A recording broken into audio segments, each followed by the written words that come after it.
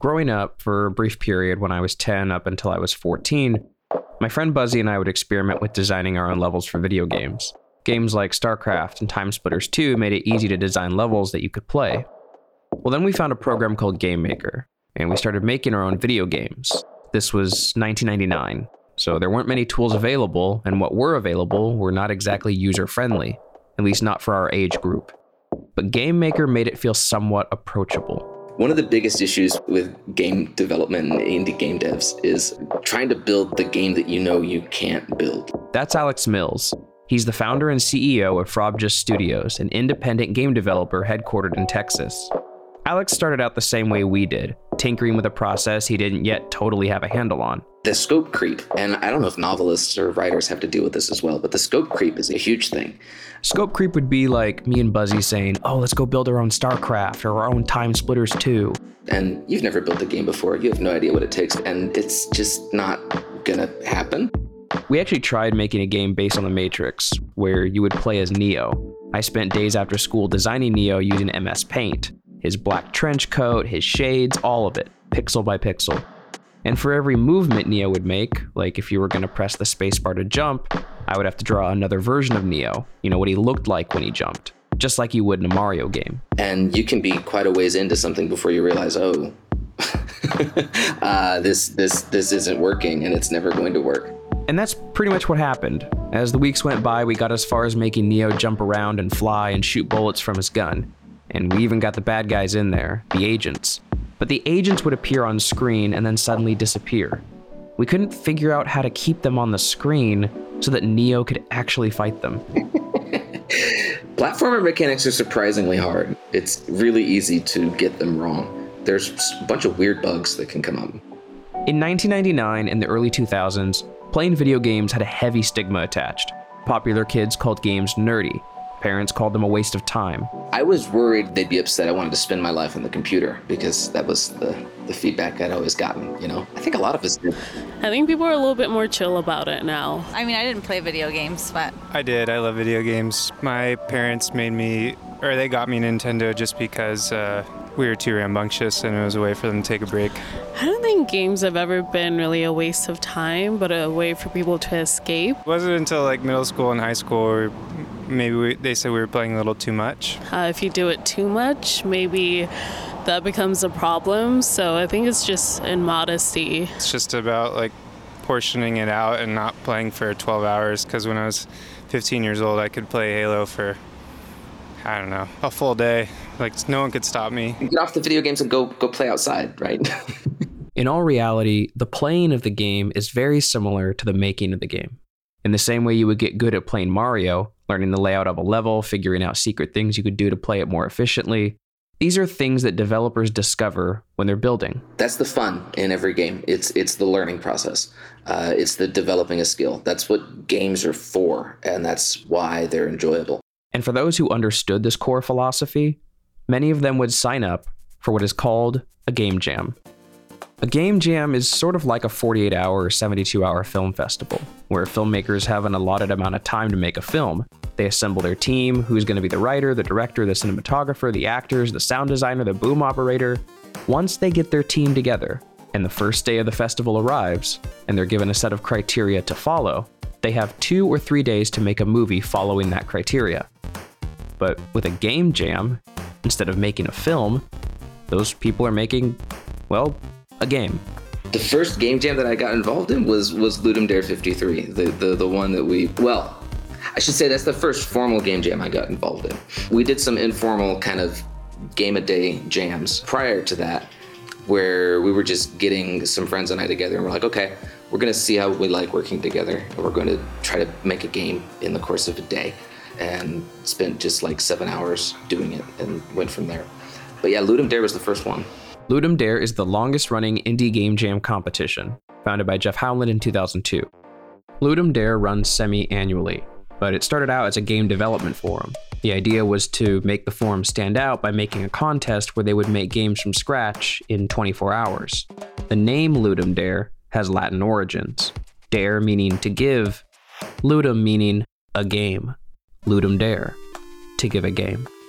I want to build something in 72 hours that I can be proud of. from a programming perspective, like, okay, let's see how many features we can pack into this game. That's a terrible design driver, by the way.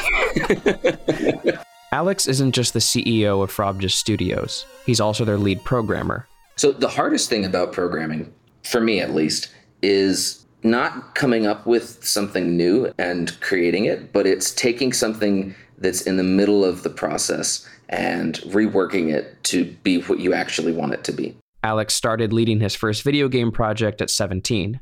Since then, he's acquired almost 12 years of software developer experience. But Alex knew he couldn't do it all on his own. He had a lot of ideas, but not enough time. And I would need a team of hundreds of people in order to make this work.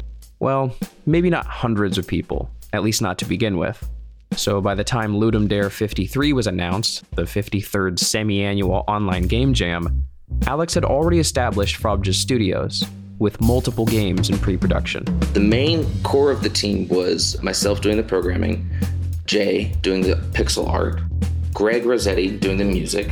Some gamers I've worked with don't know anything about music. They don't know how to communicate it. They say, oh, write me a piece of music. Make it sound like this game. We ended up coming up with something that was top 3% audio, so.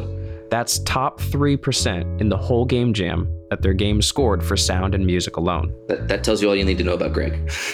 What's cool with working with someone like Alex is he speaks music. I found Greg via networking on a Discord server. It was Discord. I think I just responded to a post on a Discord for another game called The Witch of the Woods. There was this game called The Witch of the Wood. It is still in pre-production, and we don't have too much to say at this point. Or The Witch of the Woods. I heard him go back and forth with the name. And he had already expressed interest in doing the music for that game. So Alex wrote back, and it was an eloquent response, and I've gotten a few of these in my years using Discord. Hey, Greg, we're gonna do this game. I think what I liked is the fact that there were no spelling errors. Everything was worded very organizedly. Sometimes there's a lot of kids on there, and I'll respond to a post, and it'll be a kid who's 15 years old, yeah, can you write me a song for my game? Or, my mom says I have to get off the computer in 15 minutes. I'm like, what did I just get myself into? And we had talked about this narrative-based game, a text-based game. It's an ode to late-stage capitalism. And I was going to compose themes for every zone, and I started sketching out ideas for that. It involves synthwave music. Is that something you'd be interested in? He's like, sure, I could try that out over the weekend. But then a game jam came up. And then we kind of formed the team at the last minute. We were just like, oh, this is starting on Friday. It's Wednesday. Do you guys want to spend the weekend doing this? And there were other people on the team that wanted to participate in this game jam. And thankfully, people said yes. So Frobjust Studios signs up for Ludum Dare 53, the longest-running indie game jam competition. And they're doing so under a very tight deadline. 72 hours to be precise. I did a grocery run before we went out, before the game jam. What did you get for your grocery run? Trader Joe's, and filled up on the peanut butter filled pretzels and all sorts of stuff. I ate well during the game jam. That was taken care of. Every team participating in the game jam is going to be given a theme to work with. That theme is kept secret up until the kickoff when the first 24 hours begin. For Frobjust Studios, the strategy was to look at a game that they had already been discussing and then try to work the theme in somehow afterward. I don't know how well that is received in the community, but that's what we ended up doing. We had a pretty detailed plan going into Ludum Dare. We didn't start making anything, but we knew what the assets we needed. We knew exactly what the game loop was going to look like. There's the key to what makes a game, the game loop. For the first 24 hours, Alex and his team are figuring out the art and the music, but what is saving them time is that they already know what their game loop is. All games are played in a loop, where you've got the player providing input, and then you give the player some response to that input. Like in Mario, the game loop is to go from left to right on a level, not dying, and reaching the castle within a specified time limit. And then you keep doing that over and over again as fast as the computer and the player can keep up. This is what Alex was talking about. The fun in every game. It's the learning process. It's the developing of a skill. The fun comes in where the player learns what it is that they need to do in order to get the feedback that they want, whether that's your score going up or in our case, an attaboy for giving a customer good customer service or handling their banking transaction properly. It's a weird game. I'm not going to pretend it's not. You're not mishearing things. Okay, good customer service and handling a bank transaction properly are actual things for players to do in this game.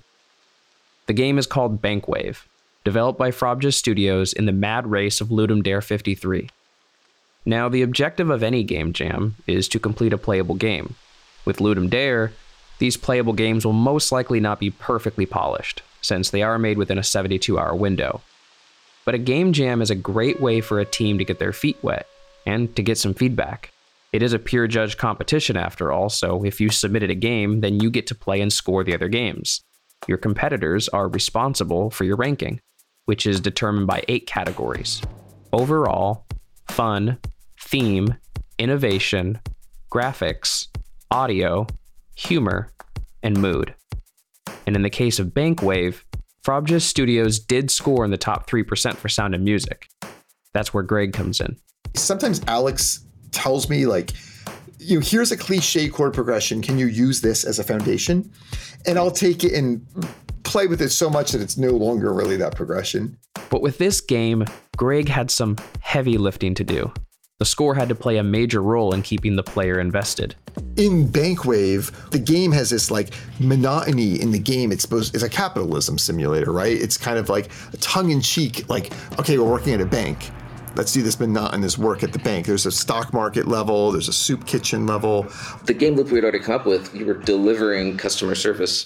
They kind of lucked out when Ludum Dare 53 announced what their theme was going to be. Thankfully, the theme was delivery, and we realized that we could incorporate a daily delivery of cash into the game. Now, if you're still wondering at all how any of this sounds like a video game, you may not be totally familiar with the history of games as art. I have video games on my resume. I'm a ranked player in a bunch of different games. Yeah, it seems like almost maybe now people are more cognizant of it just because there's a screen for everything, you know? I had a pretty simple childhood. I'm from Africa, so we spent our time outside, really. So I wasn't much of a gamer besides, like, the Game Boy and, like, Super Mario, so, like, some of the classics, but never been much of a gamer. Yeah, I think that as people who grew up playing them get into more positions of power or, become adults, really, is what I mean by that. There's sort of a slightly higher level of respect for it as a hobby, but also as sort of a challenging endeavor at the same time. And so I think that people have a more positive outlook on it as, at worst, just a hobby, and at best, something that's actually skill expressive and telling of some sort of talent or knowledge. In the late 90s and early 2000s, there was a great deal of discourse surrounding video games and their connection to violence among teens. Games were often talked about as a waste of time. Even film critic Roger Ebert went so far as to say that video games could never be art. But I don't think anybody can play What Remains of Edith Finch or The Suicide of Rachel Foster and not come away with it seeing like, oh, yeah, that was art. Mm-hmm. And I don't think those games existed when Roger Ebert said that. That's why I argue I don't agree with that. I think games are the perfect form of art. I don't know. Someone should ask him that question again after sitting him down to play one of those games and see what his response is. Unfortunately, we can't ask Ebert what he thinks about video games today. And maybe he would have a different opinion. Maybe not. In 2014, a year after Ebert's death, a game called Papers, Please was released for PC. Created by Lucas Pope and described as a dystopian document thriller, Papers, Please puts players in the role of an immigrant officer for a fictional communist nation. As the immigration officer, you get to decide who gets into the country and who stays out. The thing about Papers, Please is it's surprising that it works as a game. The game criticism that I've read in some of the Steam reviews even, they're like, wait, why is this fun? Why does this work? And while Papers, Please did not find its origins within a game jam, it was the recipient of numerous awards. It has been studied in classrooms and has been categorized as an empathy game, what commonsense.org describes as a game that builds social and emotional skills, allowing students to inhabit worlds and points of view and test out approaches to life in a safe environment where taking risks is encouraged. There's some really interesting stuff out there in the indie game scene along those lines. Roger Ebert declaring video games could never be art stirred up frustrations for people who saw video games as an art form in its infancy, less than 100 years old. not too far behind film. After all, what can a video game do that no other art form can? My name is Alan Pablo Kistler, and I have for years been a consultant with storytelling, a script doctor. Among many other things, my job includes going into games that are still being developed. Alan works at Darkburn Creative, and I asked Alan to play Bankwave, the game that Frobja Studios first developed during Ludum Dare 53, and has now since continued to develop.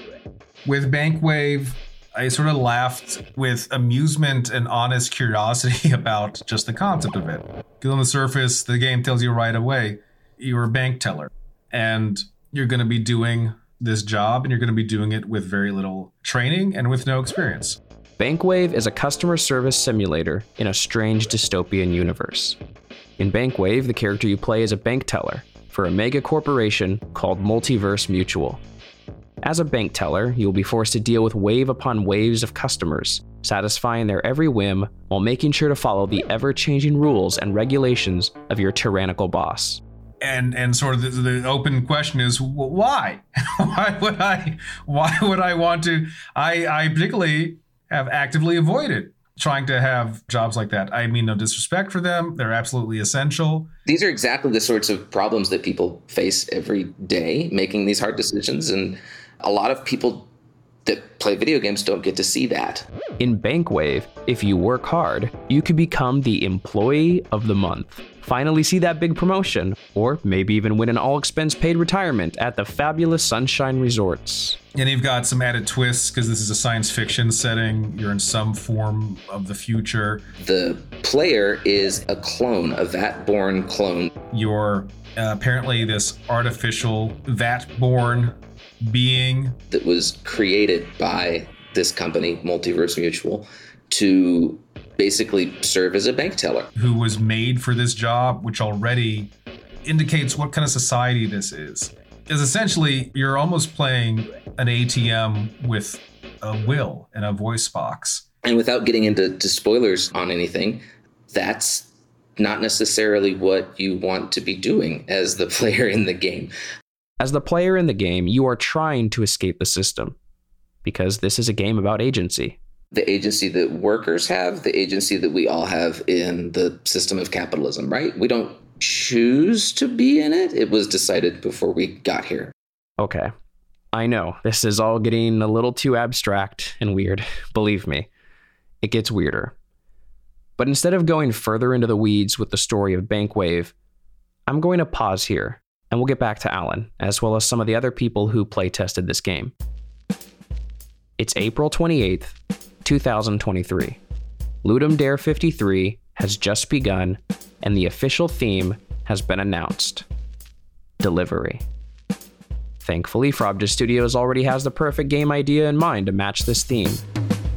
With almost 6,000 signups, this Game Jam competition will only see 2,300 final submissions.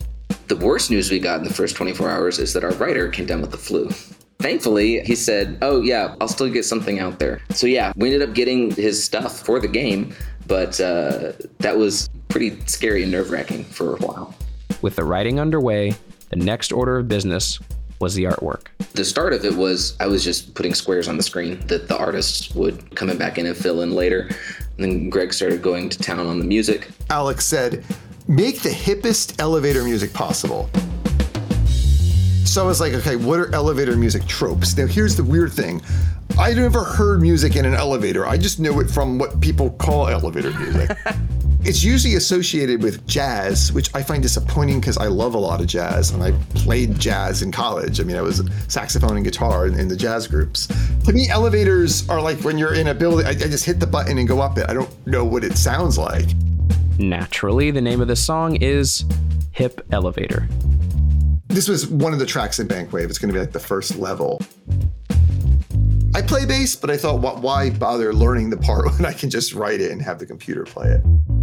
So that's actually a fake Rickenbacker sample that's a virtual instrument. And the virtual instrument randomizes the velocities for you a little bit to make it sound more human. So I had that going, and I want little attack so it sounds warm. And that's the more jazzy sound. Superior Drummer is just it's a drum program, if you will, drum machine, but it's real kit, so that they're real samples of the instruments. It's not like an 808 when they're faked. So I found sounds of a record player, the needle from a record player, with lots of compression, but I have it sidechained, so forever the drum hits, it adds a little bit of that grittiness to the drum. It's not just random, it's actually being pulsed instead of just random record noise. So that gives it that kind of hip and jazzy sound at the same time. These are just the basics. When it comes to Greg Rossetti, well, it's all about hidden textures. This here is a heavily modified sound from Earthbound, the NES game. Why sample this random sound from Earthbound? Because it has a lot of like 50s rock tropes, but the game was super ahead of its time in that it used sampling, like in a creepy way. They use like a Beach Boys song and they totally warp it until it sounds just scary. They take part of All You Need Is Love by the Beatles, where they quoted the French national anthem, and they quote that on top of it. So you just get these strange ideas of taking things and recontextualizing stuff that's usually innocuous and making it sound evil. Talking with Greg, it's clear why him and Alex get along. In the same way that Alex will take a deep dive into science fiction and abstract philosophical talk, Greg loves getting into music history. He teaches classes in popular music, music theory, music technology, and he recently finished his PhD in composition at Rutgers University, where his dissertation explored how musical tropes build worlds in early role-playing video games. All I had to do was bring up the music from Donkey Kong Country. So on the Super Nintendo, there's 8 channels, but you can program different sounds to each channel, and the channel sounds can change. Whether it's Mario versus like the DuckTales game versus Mega Man, they all had the same sound palette. It's just how you worked with the channels. Super Nintendo, you can have any sound you want. That's why Final Fantasy 6 and 4 are so orchestral and epic, while like the Castlevania 4 is much darker and it uses lots of organs and everything, because those were the sounds that were programmed into it. What Greg is really speaking to here comes down to technological limitations, and how those limitations in early video games led the developers, or in this case, the music composers, to innovate how they approach the score. I talk about that in my dissertation. I talked about why, like, and in a lot of papers I've written, like why restraints are good, because it inspires creativity.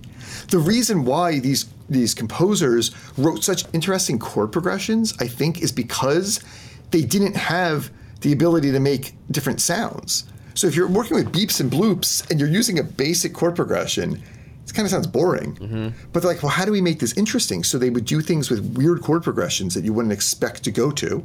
So that stereotypical video game sound, the beeps, the bloops, that 8-bit noise, it exists because the composers were restricted, and they were trying to make the sound of a big chord on a piano, but they would instead put the notes right next to each other, because only one note could sound at a time per channel. The restrictions inspire creativity 100%.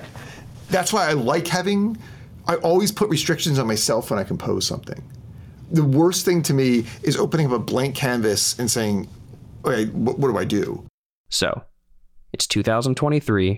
There are virtually no restrictions when it comes to composing music for video games, unless, of course, that restriction comes in the form of a time limit, a 72-hour time limit. The next 48 hours was banging out scripts and getting things integrated and making sure this stuff worked. The artist is always making new characters, it seems. I'll go in our Discord server and I'll see something and be like, that's great. Look at that awesome character. And that would inspire how I'm doing all the voices for the characters. Not all of the characters created during the game jam would ultimately make it into the game that Frobja Studios would go on to develop. But the pressure of the game jam did help generate some characters that stuck around. This old man comes in withdrawing $75 every day in order to keep his wife in hospice, right? And in the world of Bankwave, with all of its themes surrounding capitalism, there's going to be a financial collapse. And at some point during the game, they limit deposits to $50 a day, withdrawals. You can't withdraw more than $50 a day. The man who has been withdrawing $75 every day in order to keep his wife in hospice is now faced with a problem. And that obviously has an impact for this guy. So the player's put in this position. What is it you're going to do? Are you going to break the rules and risk getting a demerit at your job in order to help this old man or not? So the game jam is generating some good ideas for Bankwave. The team is eating well, thanks to Trader Joe's and their peanut butter-filled pretzels. Jay's been doing the artwork, Greg on the music. And then we were trying to put polish on the game. Alex is just programming nonstop. The clock is ticking down. Saturday night, I didn't sleep. I got like 2-3 hours of sleep, which was just where my brain was. And even with the clock ticking down, Alex still manages to get a little sidetracked, wondering, what else could they add into Bankwave? And then the day after, I spent most of the day just adding polish to the game that we didn't really need. I added a day-night cycle because that's what we wanted, and it kind of worked. It didn't work for the jam, but I spent some time doing it anyway. At this point, getting the game finished and submitting falls largely on Alex. The rest of the team has turned in all of their assets, and Alex has to make sure it works, that it's a playable game. But there is one aspect to all of this that we haven't touched on that allows a game to be made in such a short span of time.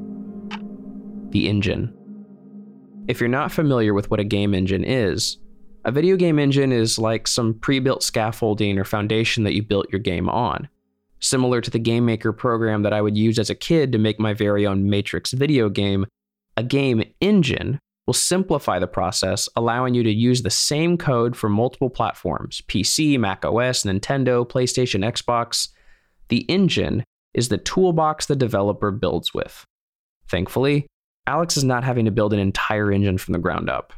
Unlike a game, an engine is not the sort of thing that one can build in 72 hours. Bankwave is 2D, and we want to ensure that there's a lot of flexibility in the gameplay, so we're using a lightweight, minimalistic engine called eBit Engine. The creator of eBit Engine, Hajime Hoshi, has spent 10 years developing and maintaining his engine. Hajime describes eBit Engine as a dead simple engine designed around a core philosophy of minimalism. He's even given a talk or written an article where he compares it to an elegant work of art, like game engines can be a work of art. In fact, it's simple enough that one of my interns has been able to jump in and be productive with it just over the course of the last 6 months or so. And this is one of the first code bases he's worked in. I haven't had to explain a whole lot of the intricacies of a heavyweight engine, which has saved me time and saved us time on the project. So I sat down with Hajime because I wanted to know what it was like developing a game engine and witnessing all of these games being created because of his hard work. So I'm delighted to see games made with eBit Engine because it further convinces me that my model is effective in the real world and my idea is sound. You scrapped at least 10 different engines before finally hitting the mark with eBit Engine. What is it about developing and refining an engine over time that feels so fun and fulfilling to you? For me, seeking the truth is what feels fun and fulfilling. As you mentioned, I've tried to develop many engines with this model for a long time, but failed in most attempts. The way Hajime speaks about developing a bit engine sounds like a vocation, a higher calling. He calls the process of development seeking the truth. And in his case, seeking the truth means the most minimal model possible, making it dead simple for developers to create their games. So I believed every 2D game could be implemented with this concept. So this might be akin to mathematics. In my opinion, in mathematics, the fewer axioms required, the more elegant the theory. In minimalism, Hajime finds elegance. But developing eBit Engine took a long time. As I mentioned earlier, he scrapped at least 10 different engines before finally hitting the mark with this one. And he continues to maintain eBit Engine, improving upon it to this day. So in my experience, my game engine was not of top quality, and not many were keen on using it for practical purposes, although a few did give it a try. So I overcame this challenge by having a friend use my software for his game and providing feedback before and after its launch. By having his friend use the software and provide feedback, Hajime was able to further realize that truth he was seeking. The best way to do software development is in tight loops, where you write something, see if it works, and then realize it doesn't, go back and fix it until it does. This helped me identify and rectify some performance issues. Consequently, my engine became more sophisticated and adaptable to real-world applications. And that's one of the things that's most frustrating for most people learning programming starting out. That failure before success thing, it can really get you down. If you haven't seen the success enough over the course of your life to have the confidence that, no, I can make this work, it can really kind of get to a place where it's frustrating and extremely demoralizing. People have this idea of, if I plan everything out, if everyone has their individual parts of the plan and each part is perfected, then each of us has to just do this once or twice at most, and then the pieces fit together like this beautiful puzzle, and it's all fixed, and it's perfect, and our product is done. And it's absolutely not the case. That's not how it works. Remember Alan from earlier? His work with Darkburn Creative, where they're crafting gameplay trailers, it allows him to see video games at all different stages of development. Quite often, the game they're making a trailer for is not finished. The story's there, the broad strokes are there, but some of them are still working out the kinks. Some of them are still changing what certain characters will look like or what some of the gameplay will be. And I get to see that evolve over time so that it can be a very different experience playing that version of the game, that early build of it, versus the version of the game, the build that we use to make the trailer that you're going to see on YouTube. Which brings us to one of the most critical stages of software and video game development: testing. Writing and going in and playing and making sure that it works and coming back to it. Unfortunately, it is never going to go exactly like you plan. And it's going to be up to you to decide, is this new development, is this great? Since the end of Ludum Dare 53, Alex and his team at Frobja Studios have continued to expand the world of Bankwave. There are so many new ideas being developed, especially when it comes to the music and the story. But for the preview version that has been available for a limited time, I thought I would ask a few gamers and professional writers what they thought of Bankwave so far. So I installed the game demo off of Steam. So I played it yesterday for about an hour. A little over an hour. I played for about an hour. I did like the opening sequence. The orientation was definitely creepy, and I like the creepy vibe of it. Weird dystopian. Retro 80s approach to sci-fi. And once I was in the game, I just sat on the menu screen for like 5 to 10 minutes because the music was sick. I love the music. I really like the pixel art. The aesthetics of the game, the pixel art is beautiful.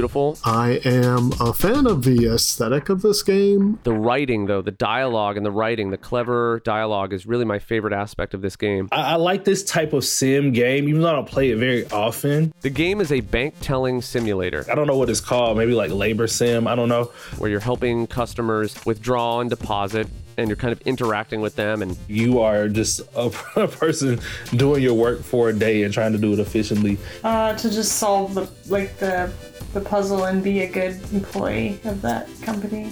Like, be a good teller. I did like the character of the boss, who is terribly unhelpful, but also feels put upon somehow.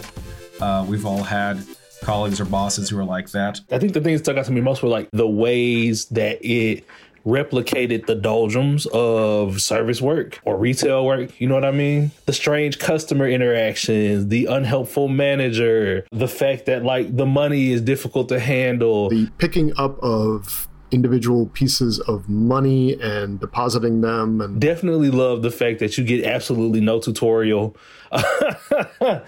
And I like how you have to literally figure everything out for yourself. What all the buttons do. The guys just like do it, and you just gotta click around and figure it out, which is really great. What would you say being a teller is like?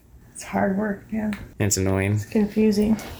Now, because Bankwave is still in development, the version that everyone played is not a fully finished game, which means certain mechanics are not going to function the way they're intended to. And the developers will learn through testing that there are features they can improve upon. There was a few mechanics that I thought were too tedious, like dragging single dollar bills from one pile to another pile. This is Rhythm DeLuco.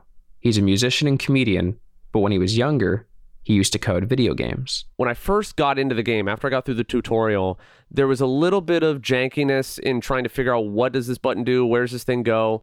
And again, we got to realize that this game is in development. It's a Kickstarter. And so a lot of these things might grow and change, and they might get refined and polished. When it drops, I got Steam back on my computer now. So, let's do it. That was Troy Wiggins, an award-winning writer from Memphis, Tennessee. Just one of many awesome people who came on in the last second to give Bankwave a test play. Also, thank you to Gary Sandelin, David Jenkins, and Leslie Swore. But a huge thank you to Alex Mills, founder and CEO of Frobja Studios, for opening the door into this process. So, I'm going to let Alex take us out with our final segment. You're dying, but you don't have to cooperate so enthusiastically with the process. I like that. Who said that? That was Leonard Cohen. He said it in one of his final interviews with the New Yorker Radio Hour. Oh wow, this is brilliant. Wow. This is about living the life that I think you want to live, right? I mean, and I think of like all the things that we could do with our lives that would, like, we're all dying. That's how this works, right? It would be a real shame to spend all that time dying and also be dead inside. Don't cooperate enthusiastically with the process of death.